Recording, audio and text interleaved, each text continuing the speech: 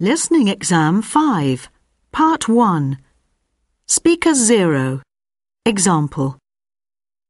Well, I certainly took my revenge on her. She's not going to spread fibs about me again, not now that I've told everyone the truth about her and brought the whole thing out into the light. I don't like that kind of thing, and I'm not the sort of person who enjoys public disagreements, but I just couldn't let it go on. She was spreading such horrible rumours about me, and it was really bothering me. Well, now I've dealt with it, and that's that. She won't be able to get away with that again, and even if she tries, she won't succeed, so that's the end of it. Speaker 1. I got my own back on him. I made him look really stupid in front of everyone else. He's been treating me like an idiot in every meeting at work for ages, and this time I was able to point out that he'd made a real mess of the job he was doing. Everyone was looking at him and asking him awkward questions about it, and he looked totally shocked. It was great. That'll teach him to act so superior around me. His reputation took a real dent there. But I'm not done with him yet. Next time he does something wrong, and he will, I'll do the same. I haven't forgiven him yet for all the times he's humiliated me. Speaker 2. So, after all the games when he's beaten me, I finally won one. I'd been dying to beat him and show him he wasn't really better than me, and I was bored of the way he talked after every game, making me feel like I was a rubbish player, so I'm afraid I went a bit mad when I won and started jumping around in the air and squealing, "Yes!" over and over again. Not exactly a mature reaction, I must say. I'm rather ashamed of it because I should have had a bit more dignity. I think I made a fool of myself, to be honest, and I wish I hadn't done that now.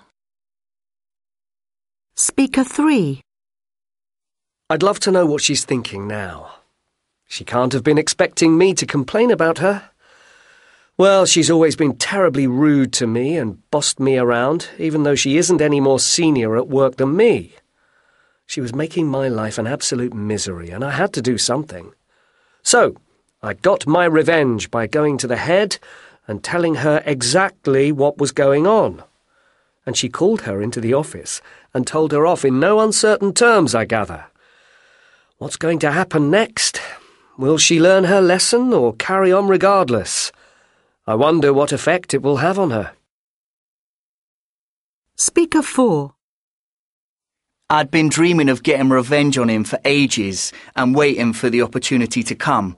After what he did to me in the past, I just couldn't let him get away with it. So, when they made me team captain, I decided to leave him on the bench for a week. When I told him, I tried not to look too pleased about it, but inside I was really enjoying myself. The thing is, he looked so upset and clearly took it so badly that it's made me think that maybe I've gone a bit too far.